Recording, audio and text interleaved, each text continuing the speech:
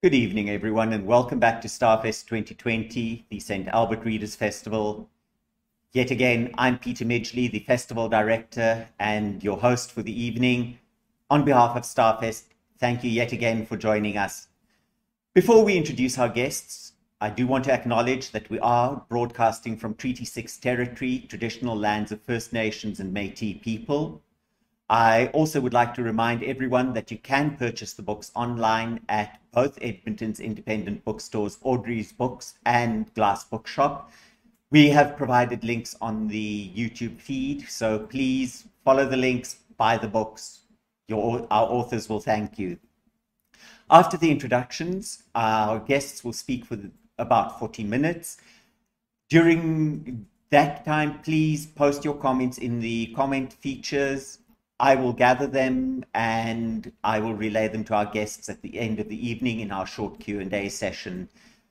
Do remember, if you are going to comment on YouTube, you have to log in. Tonight's guests, Jacqueline Baker and Marina Endicott, are all-time Starfest favorites. They were scheduled to speak to us the night, in fact, that COVID hit and everything shut down. So it is lovely to have them back at last, finally here. Our interviewer, Jacqueline Baker, is the author of The Broken Hours and other novels and books. She teaches creative writing at MacEwan University in Edmonton. Jackie, welcome back to the studio. Thank you, Peter. Our star for the evening, Marina Endicott, grew up in Nova Scotia and Toronto, and has lived in England, Saskatoon, and Alberta, and is now back in Saskatoon. She splits her time between that and Edmonton, or so was the intention before COVID. She teaches online at the moment for MacEwan University, and her book, The Difference, won the 2020 Howard O'Hagan Award for Fiction. Marina, welcome back among friends. Thank you very much. Lovely to be here, Peter. All right, so before I hand over, just remember, please, people, post your comments in the comments feature and we will get them to them in the Q&A session. Enjoy your evening.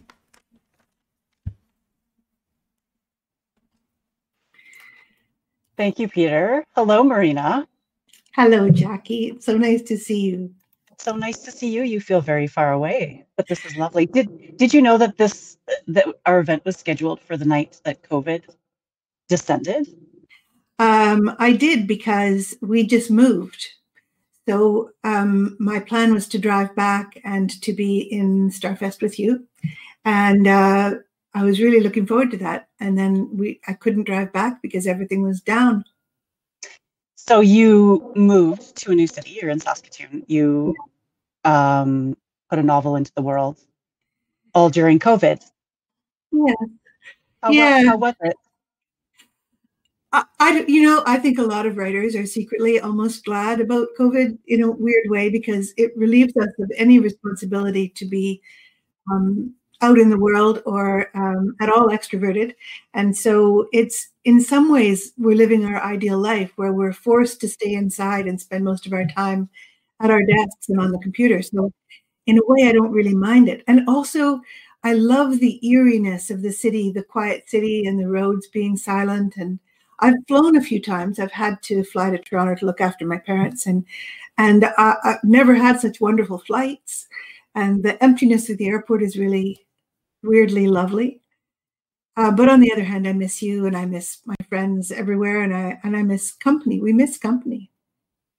We do miss company, but I was thinking the same thing, that, there were many times, especially early on when I was first publishing, that public appearances made me so anxious that I thought, oh, only I could be at home writing my books and never have to take the stage in my pajamas. And here we are doing that very thing.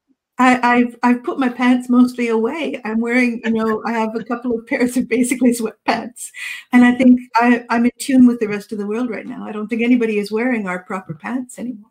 Right. Yes. Well, I think that's certainly one of the benefits of COVID. But how has it been actually putting a new book out into this world? Well, I was lucky enough that the Canadian edition of the book came out last fall. So I actually had a book tour and did see people and walk around the earth, which was wonderful. But it came out in the States in June, and I was really looking forward to that. And quite excited about the various things that were planned for me in New York and Philadelphia. And so all that, of course, was canceled. Not only you can't go anywhere, but also you can't get into the States unless you have some reason for it. So I have done some online things, but it's very strange to have a book go out into a gigantic field of crickets. And then, you know, on the other hand, I can't be blamed for anything, really. It's impossible to do anything. So we'll just have to let it swim on the sea for a while. Yes, that's a lovely way to put it. This book has been a long time in the making, and I know we've talked about this before, but could you just talk a little bit about the genesis of it? I think it's a lovely story where it all came from. Oh, well, came from many different places, but as Peter said, I grew up in Nova Scotia. I was actually born in BC, and we moved to Nova Scotia when I was 7. And my name, Marina, means the sea, and I was tremendously excited to move to the ocean. And I had a wonderful time in Yarmouth in many ways, although not in others. But I had a wonderful piano teacher who was a pillar of the town, a dragon lady, a ferocious old woman, lived alone with her dog and her 2 pianos, and her house absolutely full of artifacts from the sea, because her father had been a sea captain. And she had, as she told us often, been brought up on a clipper ship. And the way to get out of trouble if you hadn't practiced was to encourage Miss Ladd to tell stories of her time at sea. So I spent quite a lot of time engaging her in the sea stories. And I loved those stories. And, you know, even just to look at the narwhal's tusk over her piano. And she was an enormously powerful influence for me. She was an intelligent, strong woman creating a life for herself alone. And I really respected her for that. But she was also kind of a monster. And so when Google came in the 90s, you know, you'd Google yourself and there'd be two hits, and then you'd Google everybody else you knew. And so I Googled Miss Ladd in the 90s, living in Cochrane, Alberta. And what came up was just the speaker, the icon of the speaker with the little lines, and her voice coming out of the computer, her cracked, old Nova Scotia voice that I knew then, I knew better than my own voice, telling the story of her mother's honeymoon voyage to the South Seas. And although I'd heard millions of stories from her, I'd never heard this one. And she told the story of how her mother went on the Morning Light, her father's ship, around to Tonga and into Micronesia. And they stopped at an island for some of the people who lived there to come and trade with them. And the people who came to the ship had a 5-year-old boy with them. And she said, my mother took a shine to him. She thought he was so sweet. And so she bought him for 4 pounds of tobacco. And the shock of hearing that was profound. It was a horrible shock to hear her talking about the purchase of that boy as if it was a parrot that they found on their travels. She went on to tell what happened to the boy in a little bit of detail, not really very much. He was quite clever. Her mother taught him English, a little bit of Latin. He learned a little Chinese from the cook. So there were a few details. One of the details was that he didn't know how to use the stairs. He wanted to go down them on his hands and knees, and he had to be taught, she said. He knew nothing.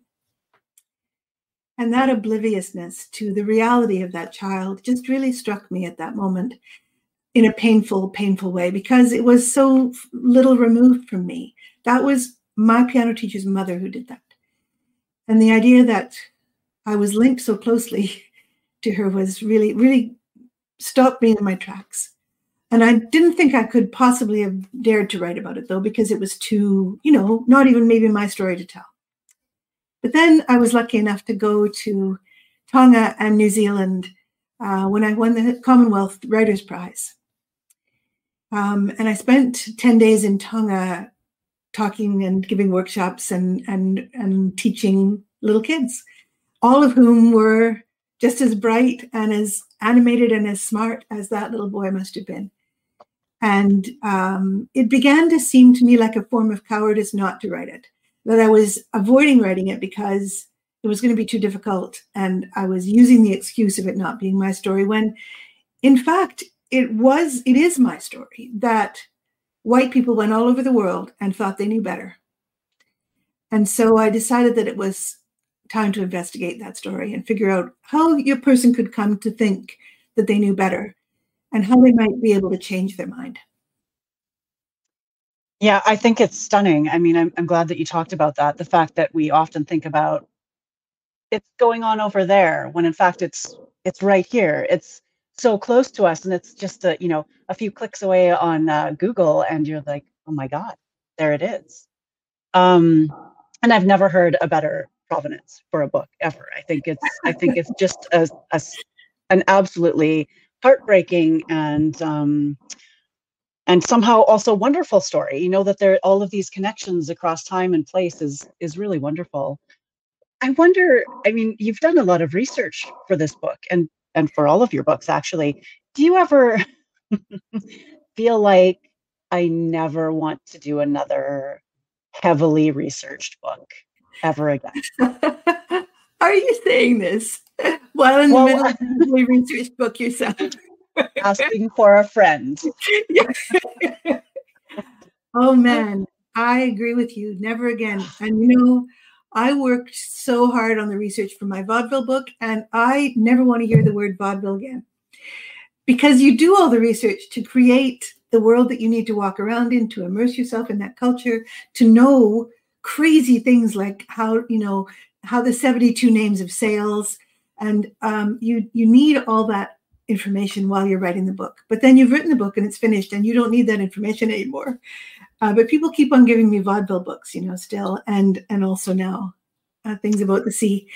I do wonder if I'll ever do another historical book, but in fact, there's one percolating in the back of my mind right now. So I suspect that I will continue to go back and forth from the present day to the historical stuff. It's not that I'm so fascinated with historical fiction. It's just that you see that this time is like our time. That really, the shame that I felt on listening to the story of this woman taking this child away was so familiar, painfully familiar, because we have that shame all the time of the way that children on residential schools were treated. And that is present day. That's not, some historical distant thing. And I think that's how you get sucked into doing another historical novel yet again. Right. And human nature doesn't change all that much through the ages, in fact. Would that it did. But the details of life sure do. And it's that. And so do you find when you're writing, how do you manage it? So I know that you do a lot of research in advance, but when you're writing and you inevitably get to the moment where you think, what did they call that back then? Did they have that back then? And because we're composing on laptops for I think you write on a computer. Oh, yeah. The rabbit hole, the endless rabbit hole, dark tunnel of research that is the justifiable procrastination of actually finishing your novel is just a click away. But you know what? It's always been like that. You could always run over to the library and figure out how long it took them to get from Timbuktu to London in 1862 and exactly what kind of vehicles they took. It's like there's two kinds of research. There's the first kind of world creation, understanding of the culture, that kind of immersing yourself in knowledge of the period. And then you leap into writing, and then you figure out what you need to know. And Fred Stenson, the wonderful Alberta writer, gave me this piece of advice a long time ago to not let the writing get too far ahead of the research, be writing and researching at the same time. And I think it's very acute. It's really what we need to do, but it's almost impossible too, because you don't even know what you need to know until you're in the middle of figuring out how to get to Timbuktu. I think I went off topic, because I think what you were saying is, how do you stop yourself from going down the rabbit hole? And I don't know. deadlines is the only way that I stop myself, because it's so much more fun in a certain way to figure out exactly how they tied their bustles and exactly what kind of stitching they used than it is to get on and solve the problem of, your second chapter. So my question also is then, when you're composing and you're zipping along with your story and you come to that moment where you think, oh, how did they tie their bustles then?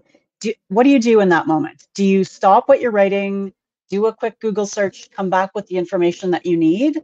Or how do you manage it? Do you press on with the writing and leave the details for later?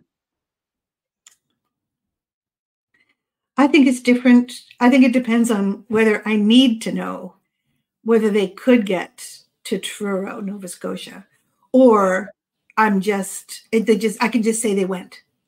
Right. One of the things, here was a real research thing that happened to me. When I was writer in residence at MacEwan, I don't actually teach at MacEwan, I teach at University of Alberta, but I was writer in residence at MacEwan when I broke the back of this book and actually started to write it, which I'm so grateful to MacEwan for. And I was right down the hall from you at that point.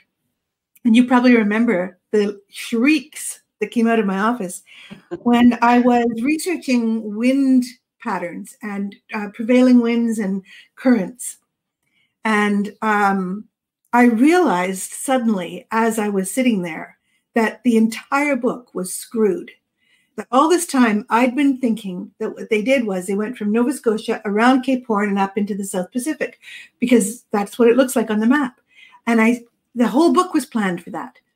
And then I suddenly realized that no, they didn't do that. They couldn't do it. No trade ship would ever do that because they'd die, because it's so dangerous to go around the Horn from east to west. So what they always do is they go around the globe the other way with the prevailing trade winds, and they go under South Africa, under Australia, and then up into the South Pacific. And I thought, how could I have been so stupid and missed this massive thing? And my book is ruined. And, for 2 weeks, I just sat in my office and cried because I had screwed my book. I remember that. I'd sometimes knock and bring you a coffee and I'd just be sitting let you cry some more. Yeah, weeping. Yeah. And, it actually reduced itself down to like one sentence. There's one sentence where one of the passengers says, "Oh, I thought we would go around the Horn," and the captain laughs and says, "Oh, no, we don't do that. That won't work." And it was fine. It was fine. Fine. So I think most research questions can be answered with, they went there, they got there. Yeah. So you should keep writing the book if it's you that is the friend you're asking for. It's not me. No, I swear it isn't me at all. I'm fine. I'm totally fine. I think it's a tricky thing, though. I mean, I don't know how often you've written pieces set in the contemporary moment. It's a completely different experience. It's nothing like writing a historical novel. No. But then, here's the other thing, though. You should stop once in a while, because then you get those incredible gifts of research that you would never have thought of or known, that you couldn't have known, except that you were so deeply immersed. Right. In the research. And not only that, but the little gems that you come across, completely unlooked for, yeah, sometimes change the course of the story that you're telling. And it can be a very small thing that you did not know before, and the knowing of it, you can't unknow for the story, and it changes the course of the events. But usually that's good. It's usually good. Can I get you to read a little bit now, and then we'll talk a bit more? Of course. I thought I would read to you from fairly early on in the book, but not the beginning. This is when they've gone to Eleuthera. So Kay is 11, almost 12, and her sister Thea is almost 20 years older, her half-sister. They've stopped at in the Bahamas at the island of Eleuthera, and while there, Thea has suffered a miscarriage. Thea lay all day in Mrs. Judd's guest chamber, still bleeding. The world was made of blood. Still more was coming. They said it would go on for another day or so, like the worst of one's womanly time.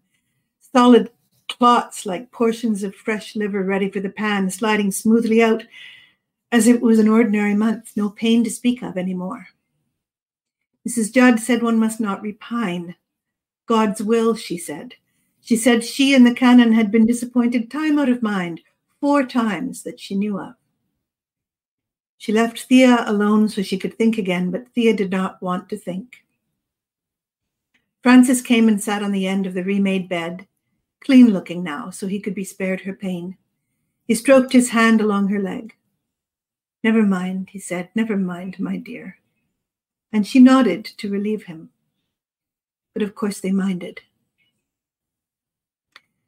Nothing was said to Kay that morning or ever.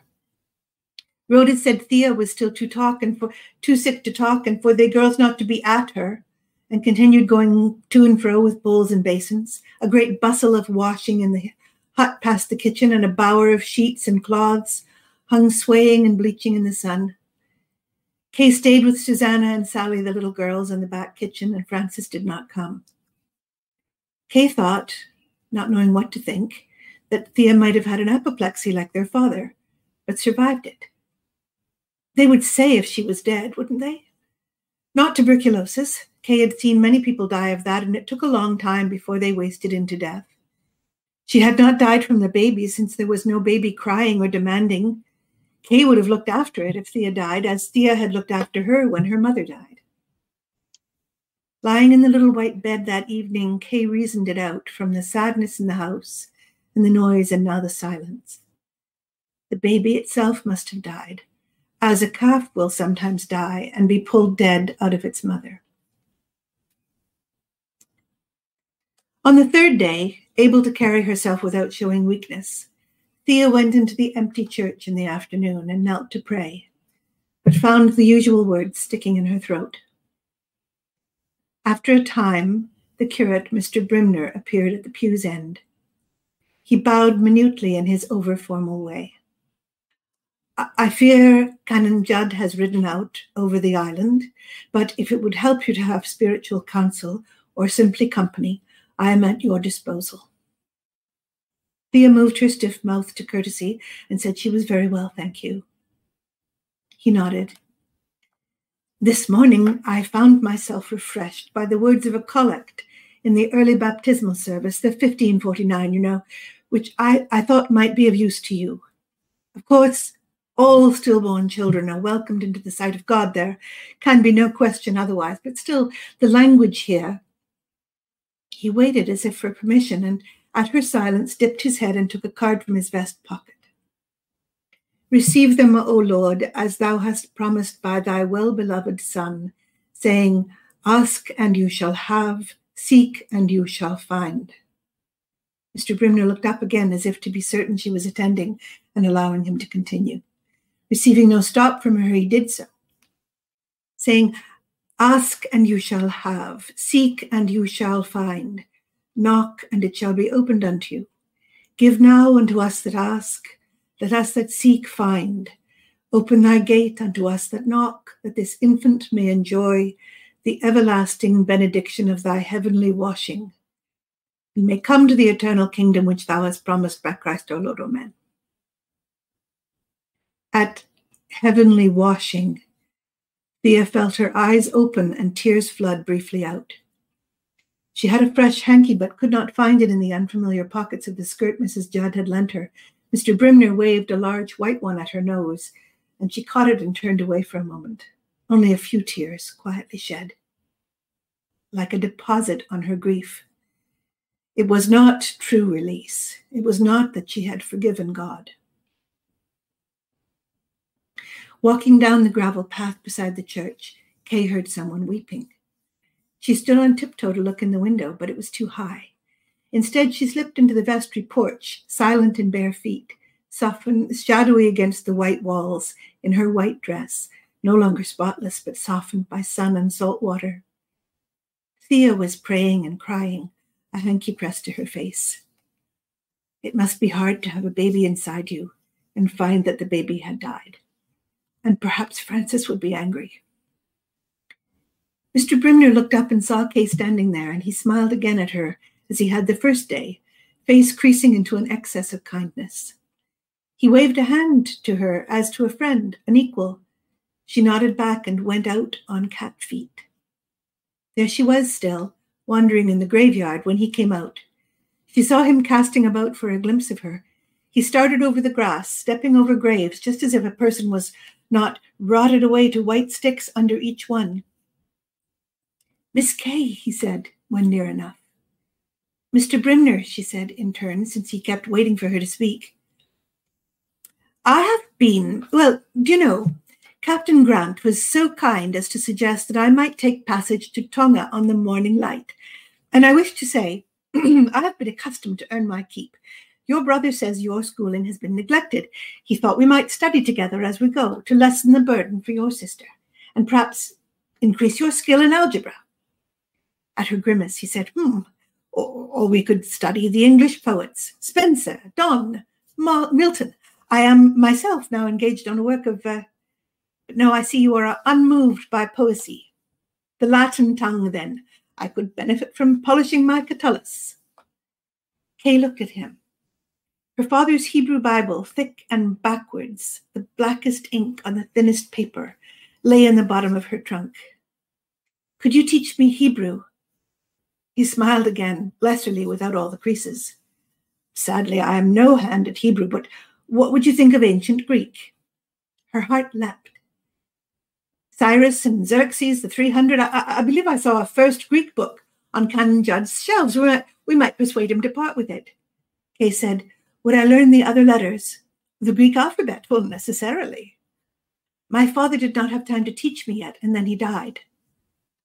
"Well, then, I believe it is a bargain." Mr. Brimner put out his hand, and Kay took it.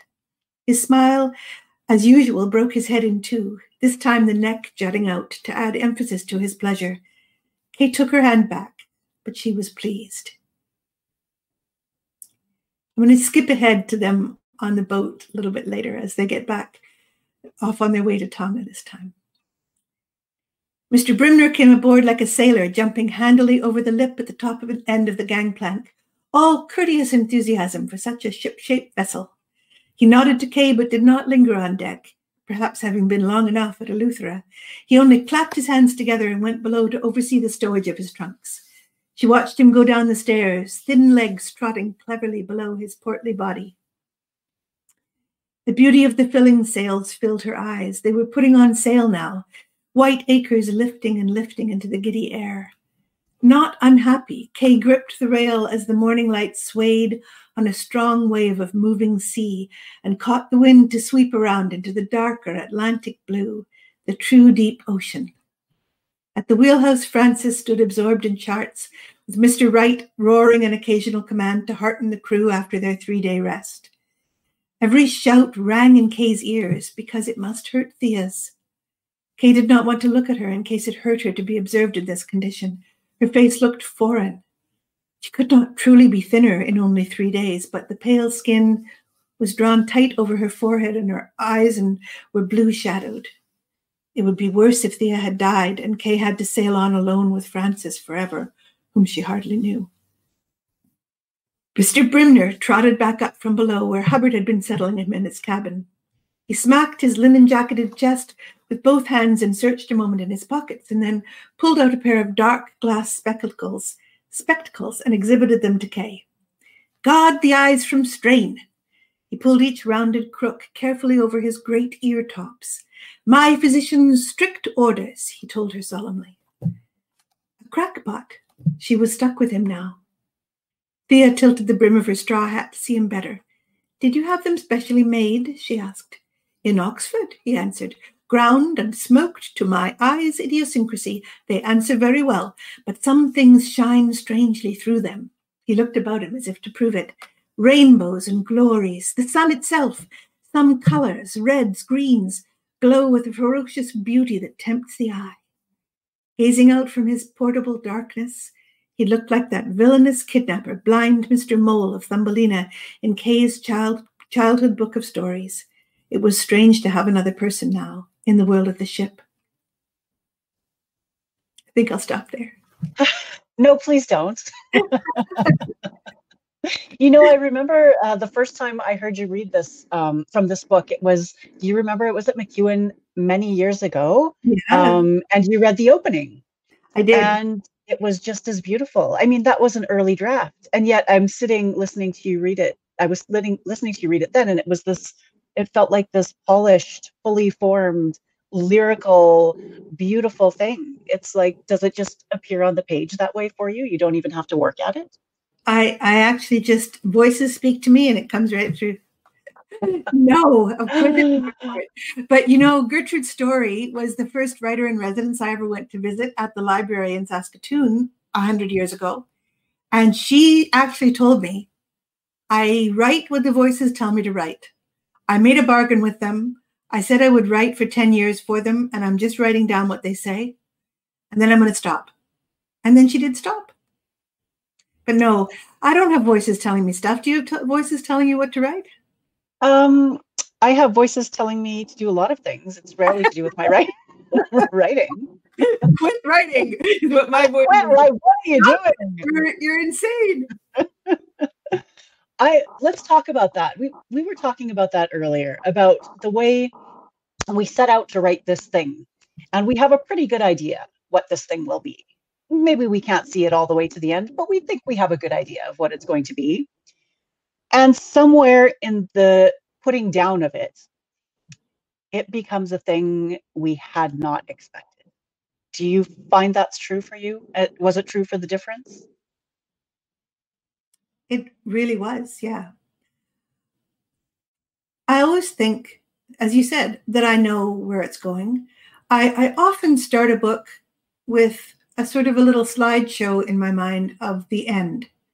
So for example, in my book, Good to a Fault, I absolutely knew that it was going to end in a picnic on the river. But I didn't know who would be there. I just could see figures moving around in the smoke by the river. I could see the pear and the orange that they were eating.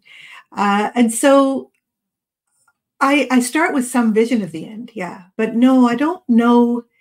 It almost seems like it's necessary for some transformation to take place in order for the book to become itself. I don't know if you find that too, but I start out with my piddly little brain with one idea, and it's a smallish idea because I'm not really very smart. And then the book itself comes to life, and the book dictates a much better book than I could have imagined or that I could have dreamed up that I would write. The book itself fulfills itself in a way. So in this book, for example, I fully intended it to be just Thea, and she would adopt the boy, and it would be just the two of them. But I needed another eye. I needed a child to be able to look at that situation clearly, because Thea has completely, fully agrees with the idea of benevolence and that it's possible to do people good by trying to make them more like you. And I needed somebody else who had a different point of view, literally, a different vision or a different view on what's happening and could look at what is the transaction of the child being taken away from his home and see it differently and maybe see it more clearly. And so I needed Kay. And then, honestly, I don't know where Mr. Brimner came from. I needed her to keep on going to school, and Thea was too tired. And then he was just there at the church in the Bahamas, and then I liked him, and so he came along. Good Mr. Brimner. As I've said, he's my favorite character in the novel. I think he's so wonderful. But he just wandered into your story, really kind of fully formed, didn't he? Well, absolutely, and I felt as if I knew him right away, which I think that I know that happens to you because I've seen it in your books. I've certainly seen it in the Broken Hours, where, I mean, every character in there is, I believe that they existed before you started writing about them. What is that? I mean, do you speculate about this? What is this? What is this thing that happens when we start out with this puny little, in my case, certainly this puny little story that I have in mind? It's a very small story. I think it's marvelous in my head, but it's a very small story ultimately. And from some other grace comes this much bigger, much richer thing. Have you speculated about what that is? Do you ever think about it? I actually have speculated about it. I've been forced to because I teach a lot, as of course you teach even more. And It happens in the class. You give them a little stupid little piddly exercise, and by the end of the hour, a whole bunch of people exist. A whole bunch of lives have been created by the strange alchemy of just imagining and writing something down about that imagining. And I'm still thinking about student characters that happened 20 years ago that I still can't. There was a wonderful, well, I won't go on because I could go on for hours talking about student characters that still live in my mind, and stories that I wrote when I was a kid that they're alive somehow still. I know that you do these, that you do in-class exercises with your students as well. So you give them a prompt, and then you let them write for a timed writing, maybe 5-10 minutes. Yeah. And sometimes I'll get them to read what they've just written. And honest to God, there are times where I think, how did you do that? These are, 18, 19, 20-year-olds just arrived here trying to write, and they're writing these astonishing short pieces in 5 minutes. Yeah, it's so lovely. It's what keeps us teaching, I think. It's what keeps us, allows you to keep on doing that action, which, although thank God buys the groceries, it does take away from the time that your books want. But it also feeds the time that your books want, because you see every day enacted that creation that links to something that is bigger and more beautiful and better than you could write yourself. And that certainly better than these 18-year-olds can write, and yet they write it. They write it, yep. I was talking to my students today about that, the other idea about that you can't ever get anything 100% right. Mm-hmm. I certainly look back at things I've published recently or long ago, and there are many things that I would change. So 2 questions about that. One, how do you know when to stop? How do you know when you've done enough and it's really time now to turn your attention elsewhere, to move on to something else? And then second, can you think of things that you would go back and change about previous books, even the difference, even though that's still very close? I think it can always be better. They talk about painting and knowing when to stop in a painting, and that if you keep painting, you overpaint it, you go too far. I don't really think that pertains to fiction. It might to poetry, I don't know. But in fiction, I think you can always make it a little bit better. You can always see something that could be more elegantly phrased or rawer, or that you've just fudged it a little, you just faked it a bit, and you can clean that up. So the more drafts I can do, the happier I am. And when I know it's finished is when my deadline is passed and I have to send it in, basically. And I find it now quite difficult to write without a deadline because I have so many other things that I should be doing. But the other part of that was, would I change anything? And, I don't want to go back and I don't want to read them anymore, because it's not that they're dead to me, but they're not changeable now. And so it's a bit difficult to be forced to go back if you have to look for something or some character somebody wants something. The best thing though is if you happen upon a book, like in a used bookstore, and you just open it up and you read a bit and you think, well, who the heck wrote that? I don't remember that. And that's lovely. It's lovely. Yeah, it's lovely when it's away from you enough that you can it has its own life, and you can let it go. And you think that's pretty good. And you often think that's very good.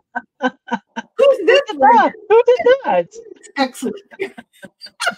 Because you never think that, really. Never. You think, oh Lord, I will revel in being a novelist, and I'm a novelist, and I can write novels, and geez Louise, the times you think that your work is good are like 12 minutes per book, where you think, oh, this afternoon I actually wrote something good. But here's the good thing. Yeah. And that is that the stuff, when I think one afternoon, oh, I'm a rare genius, and that is very fine. It came from above and it was inspired. And then the stuff that you wrote because you had to get them to chapter 2. Later on, there's no difference between the two. They're both the same. They're both the same. Yeah, I think so. And certainly you and I have exchanged texts in which we say, well, that's it. There's no point in going on. I've obviously lost any ability I had to write, and just tell me to stop. Put me out of my misery and tell me to stop. But that's so true, though, because we don't, you'd think you would get better and better at this. And in fact, we have probably got a little, maybe we've gotten faster at certain things, but you don't get to write the same book over. You can't, like a surgeon, do 17 appendectomies. You have to write a new freaking book that you don't know how to write. Right. I often think, too, that if I had to go back and write one of those books again, I don't think I could do it. Right? I don't think I could do it now the way I did it then. No, that's things true. change. Things change. And we are in a huge time of change now. So I know you finished the book before the global situation became what it was. I'm in the middle of one. I know. How has it changed? Oh, I don't even know how to ask it. How has the global situation made you rethink how you approach stories? What a difficult question, because I don't yet know the answer. I'm sure that it has changed everything. I'm just really a slow thinker, secretly. It's not so much that I'm stupid. It's just that it takes me so long to think. And I only really figure out what I think about things about 20 years later. So I don't yet know how this has changed, but everybody and everything has changed. But I'm actually really dreading reading the 700,000 books that will come out of COVID. About pandemics? Yeah, I don't want to I'm working on one right now. Well, I'll read yours, but only because... Thank you. That's very good of you. I would rather read a book of yours that was set, say, in the 19th century. If only someone would write that book. I think so too. I think that of course, there are going to be many books that come out of this, but I don't think we've stared at it long enough. I think, was it Flannery O'Connor who said that writing requires a certain degree of stupidity that allows you to just sit and stare at a thing.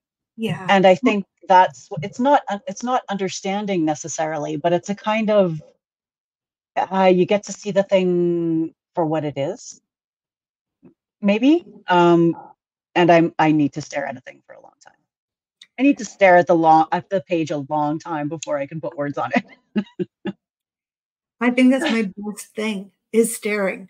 Staring. I'm a good starer, but what it means is that I get up really early in the morning. I'm usually writing before 6 o'clock. Yeah. And I say writing, but what I'm doing is staring.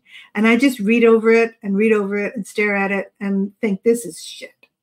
And then I read some more and I read over it. And then about 10:30 or 11 at night, I might be able to write some stuff.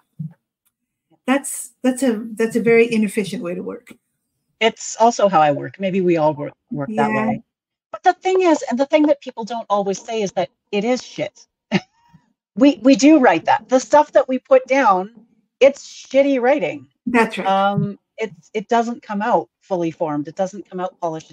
We talk with our students about this all the time, that in fact, the good writing doesn't happen with the first draft or even the second draft necessarily. It's way down the road when we have time, A, to see what it is we're actually doing, because we don't know that at the time. And then B, to take a look at our sentences and the way we're crafting our story.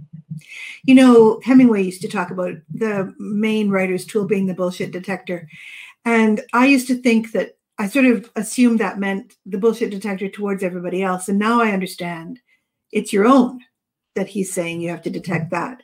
You have to detect every place that you're just a little bit less than honest, or you're just a little lazy, or there's a better way to do it, but it's going to be too hard, or there's some conflict between people that you just don't want to get into, so you're just going to let one of them leave instead, and the other one goes, Charlotte, as they leave. And instead, you need to go back, bring Charlotte back into this room and actually deal with back in here. Sit down, Charlotte. Do you read reviews? Oh, yes and no. I used to read reviews, but I used to read everything. And I don't, and the thing is, I'll tell you what cured me of reading reviews was Goodreads. And I don't read them because they're just going to get me depressed. There's even the good ones. Even the good ones. I don't remember the good ones. I remember every word of the bad ones. I don't remember the good ones except, oh, there was some sort of wishy-washy, it was great thing, you know. But no, do you read them? Goodreads cured me of reading reviews. The very same experience. I don't read them anymore, and it's funny that you mentioned that, because I was just talking with some colleagues at MacEwan today who were talking about putting a book into the world and how scary that feels, because then people can say whatever they want about it. And I'm like, I've got something I can read to you from Goodreads for my first novel, and it's just a dreadful, like it could not be worse review. And I think that's the last review I read. I thought, this isn't going to help me write books. It's not going to help me do anything better in my craft. And so even if they're good, I think, I don't know if it's useful. You know, I really think it's, Hannah Arendt said that when she's working, she doesn't think about the reaction or the reviews because she's working.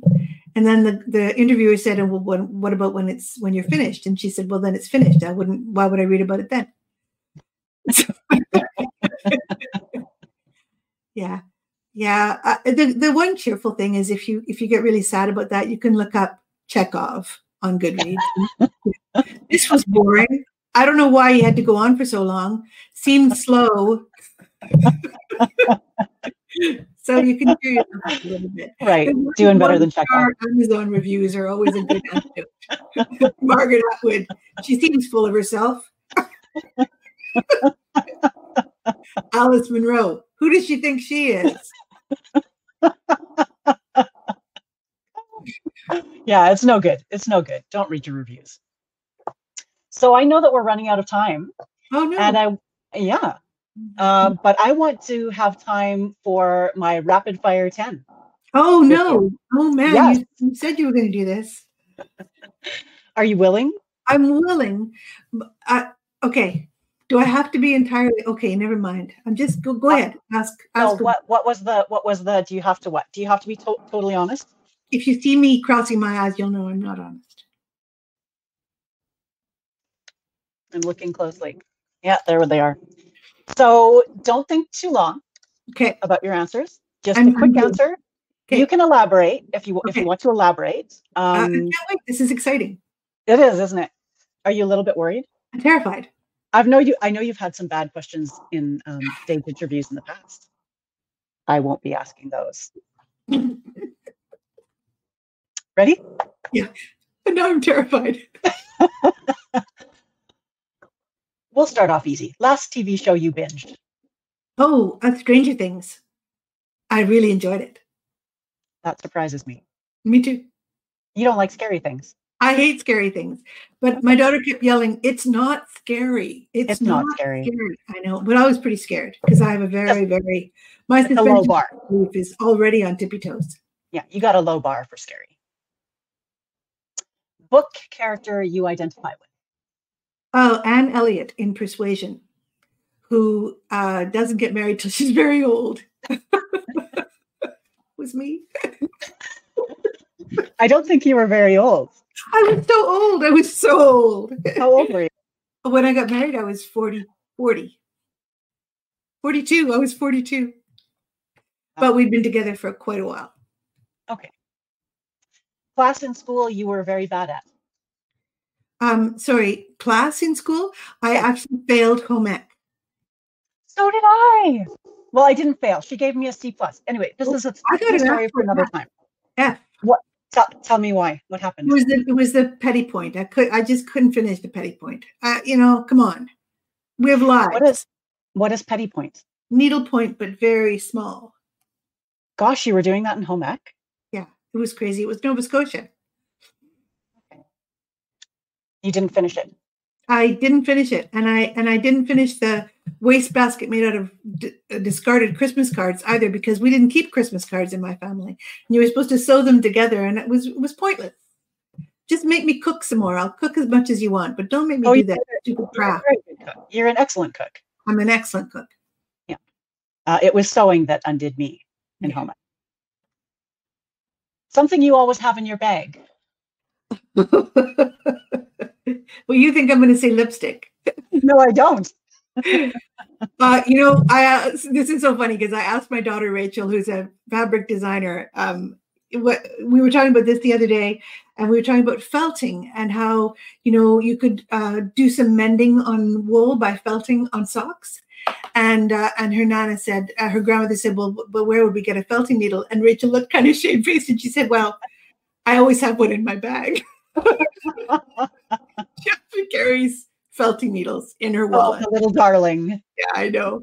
What I always have in my bag, I always have Rescue Remedy, that box flower essence stuff that you take with an eyedropper that's supposed to calm you down. I don't know whether it works, but it's in my bag. Okay. Have you taken some tonight?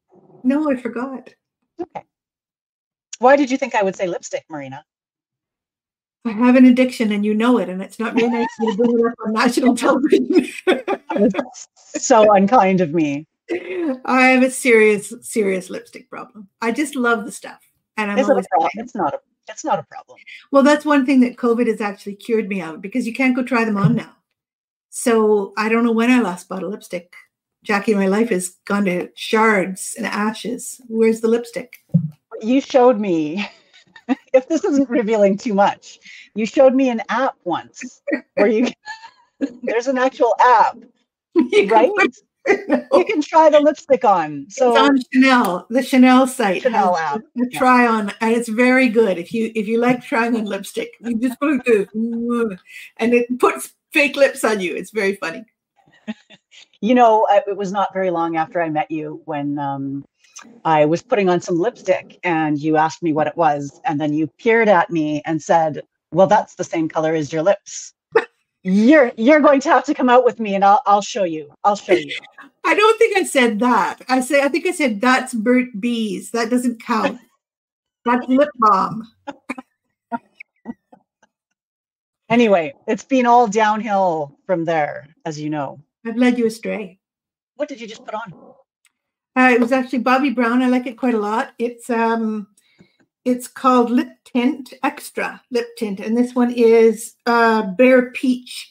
I think it's quite an effective online Zoom lipstick. I also have Milk sitting here, which is like, seriously, I have a problem. I'm not going to show you all the other ones I have. Marina is not getting any advertising kickback dollars for her mentions of any products this evening. Unfortunately. It would be nice if you did. That would be great. That's a good way for writers to make a little money. Maybe Peter could bring Bobbi Brown in to see the podcast episode. Nicely done. Okay. We're getting the 5 minutes heads up, so I'm going to press on. Oh, good. Something people often get wrong about you. Oh, well, I think that what I think about that would be different from what either is real or what anybody else would think. I think I always have to introduce myself to people. I don't think people know me right away. I think I always have to kind of translate myself to them. Right. Yeah. I get that. Okay. Acting role you wish you had played. Oh, well, I played many that I wished I played, but I never got to play. Let's think of a good one. I would have liked to do like Rosalind in As You Like It, or one of those kind of wonderful, brave girl boys. And nobody ever would cast me as that because of the bosom. And, I always was playing the sister or the mother, and so I became a director instead because I was getting boring parts. Right, and then a writer. So. And then all be for the good. Which is much more fun, the most fun. Is it? Well, that would be another conversation, actually. I'd like to hear your comparison between a solo art and a collaborative art, really. Let me add it. Really must be enormous. We don't have the 8 hours that it will take tonight. We'll talk about that. Mm-hmm. A book you wish you had written. Oh, well, Jesus' Son by Dennis Johnson. Is that the one with the short story? Car crash while hitchhiking? Yes. Yes, I was just talking about that with students the other day, and man, that is a terrifying story and probably the best story in the world. But also anything by George Saunders, I wish I'd written. I wish I could write any of those things. Or Chekhov, or any of Penelope Fitzgerald, well, you know my list. A lot of books I wish I'd written. So many lovely books. Something you are very bad at.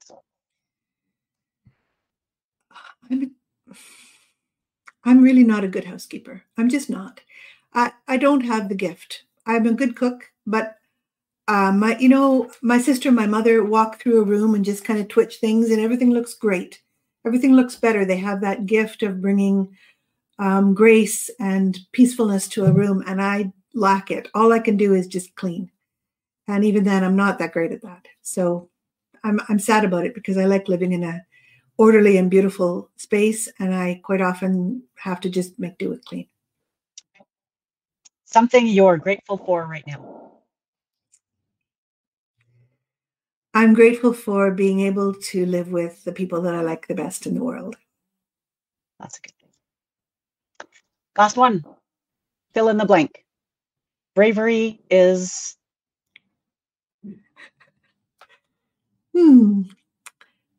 Jackie Baker. I refuse to accept that answer. Bravery is whoever needs it comes up with it. Well, I wish I had ended on your answer to the house cleaning one, because you gave me such a lovely segue, because you were talking about how hard it is for you to put order in a room and make things look graceful and lovely. And as you were talking, I'm thinking, but that's what you do with your writing, Marina. You are such a beautiful writer. The book, The Difference, and your other books, it's as if the structure grows out of your story so organically that you can't see that it's there. You can't see the bones of the thing. And yet when you step back and look at it, you see the perfect order that's there, that is overlaid with this beauty and grace and light. And it's a lovely book. We're going to talk more about that at the end, I hope. But no, you couldn't have said anything that would make me happier than that. Well, it's a lovely, lovely book. Thank you. It's a huge honor coming from you. Thank you so much for allowing me to ask you questions, my little rapid fire questions at the end. The rapid fire ones were terrifying, but they were good, except for the housekeeping one. Oh, well. But then I'm housekeeping my books, of course. There it is. Of course, that's what it is. I think we're going to turn it. You don't think it's a gift? No, I do think that people have gifts in different areas, and that gift of being able to make a house beautiful is a gift. I don't think it's something that you like learn out of a book. I think you just it's an expression of your personhood, and I don't have that expression, but I have other expressions. No, you're quite right, and there's art in it as well. It is a kind of art, making a house beautiful without any guidance from someone else. Yeah, and there's no way to learn that. You just have to work it out for yourself. Do we have questions? So let's bring Peter in, and he can take it from here. Hi there. I feel like such an evil person pulling you out of this conversation, because I'm having so much fun listening to the two of you. But that is my role here. So a couple of questions here. I think we were all too absorbed in this conversation. Corey says, you're a big fan of libraries. Have your research habits changed with the advent of the internet? Oh, yes. I am a huge fan of libraries, and in fact, cut my teeth in libraries when I was very young. And I used to have a fantasy when I was a kid in Yarmouth I would plot to get myself locked in the library on Saturday evening, and then I'd have Sunday and maybe a holiday Monday in the library by myself to just read whatever I wanted. But the wonderful thing about the internet is that you can do it sitting still, and so you can do it faster. And with the vaudeville book, I really learned the appalling universality of strangeness, that whatever you can dream up, whatever you're wondering about, some person has devoted their life to putting it all online. And you can, if you're an inventive searcher, you can find anything now in the internet. And it's just so useful to have that the galaxy of information right at our fingertips. And one of the things that I fear about, COVID, about everything, is that we'll somehow allow that to deteriorate, and we'll lose this portal to everything. In some way, we'll somehow let it fracture and lose it, or by government surveillance or something. There was a news article yesterday that Google has decided that it will give search histories to the police. Writers across the world were going, "Oh my God!" In fact, it's the plot of Strong Poison by Dorothy L. Sayers, where a murder mystery writer is accused of murder because she was researching poisons for her book. Yeah, not good. I have another question here. This saying, the seafaring sections are so vivid. How does a prairie person write so evocatively about the sea? It's so funny. I'm so glad that you call me a prairie person, but in my own mind, I'm entirely an ocean person, because I moved to Nova Scotia when I was 7, and I just sort of took on that identity as, this is my real place, this is my real home. And so, so really the question should be, how can a person who considers herself to be an ocean person get so many things wrong or not know enough? The thing is that the sea lore is just such a vast topic. I did things like I joined the Merchant Navy Brotherhood in the United Kingdom in order to go into their archives, and so I still get regular birthday greetings from the merchant seamen of the United States now. And even so, after spending 12 years researching various maritime things, I know so little of what there is to be known, and I'm so embarrassed about it. But luckily, I had Kay and Thea as my excuse, because they didn't know either what was happening. They could watch the crew running around, taking sail up and bringing sail down, and their ignorance saved me from a lot of embarrassment. But I really enjoyed the research. Yeah, I think that's right. What you just said is that we can often use our characters as a kind of buffer or filter for what we don't know. But I have to say, yes, you did your research, but you wrote about the sea in that book as if you had spent your life sailing the seven seas. Honestly, like, I've never read another book that really made me feel, when I was reading it, as if I was at sea. Joseph Conrad, no. Like, this is the book. Maybe Joseph Conrad. I thought about that actually, because I love Conrad and I read all of him thinking about this. And you're right, he doesn't really put a whole lot in. And I think it's because he knew it so well that he didn't have to. So he could leave out details because he just knew them. Whereas I had to look them up and had to figure them out. But I also really love it. I love it. And so it was a pleasure. One of the pleasures of the book was being at sea. That's wonderful. Now, the final question here is, you spoke about characters that just appeared and walked into the book. Now, which characters took a turn and went, wow, I didn't think you were going to go in that direction?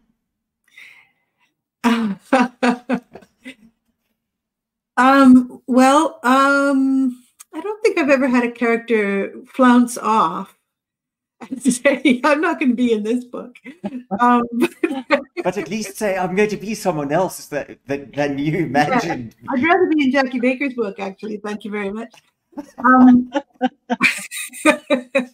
I have had a story just not work, a novel just not work. And that's a very sad thing. And it never feels, the guilt never goes away that you didn't manage to solve it and fix it and find the way that the book could become itself. And I'm still guilty about one book set in Fernie, BC in the 60s called The Beard Contest that I really probably will someday turn into a short story. I'm not good at letting things go. I don't know about you, Jackie, but do you go back to old things and I can carry a book in a grudge for a long time. Yep. Endlessly, really. I'm not so good with grudges because I'm very forgetful. And I just sort of kind of forget what we were fighting about. But that saved my marriage many a time.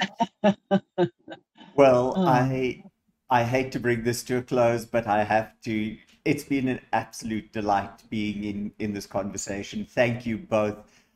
Jackie, you're such a generous interviewer. Yet once more, it's always a pleasure to have you. Thank you so much for coming tonight. And thank you, Peter. Marina, yeah, Marina, you're among friends here, and thank you for visiting us again. It's a delight, thorough I'm pleasure to so have you. sorry that it's not really in person because your St. Albert audience is one of the best in the country, and I always really Oh, my visits there. But we'll come back. Jackie and I'll just come when we yeah, can. Please let's do. do it. Please do. Always welcome. Well, as we close out the evening's events, thank you both again to our guests tonight. I do want to remind you, you can buy both authors' books at the Edmonton's independent bookstores, Audrey's Books and Glass Bookshops. The links are posted online. Please go ahead, buy them. And then finally, as we go, thank you to our crew here in the background doing the tech work. Without them, this show really, really cannot happen. So thank you so much for that part. Do also take a moment to stop at the end of our show, look at our list of sponsors. Thank you to them as well. And visit Starfest online at www.starfest.ca. Look at the other fabulous authors we have coming up in the next few days. Register for events. We'd love to have you back. So from me, until next time, good night.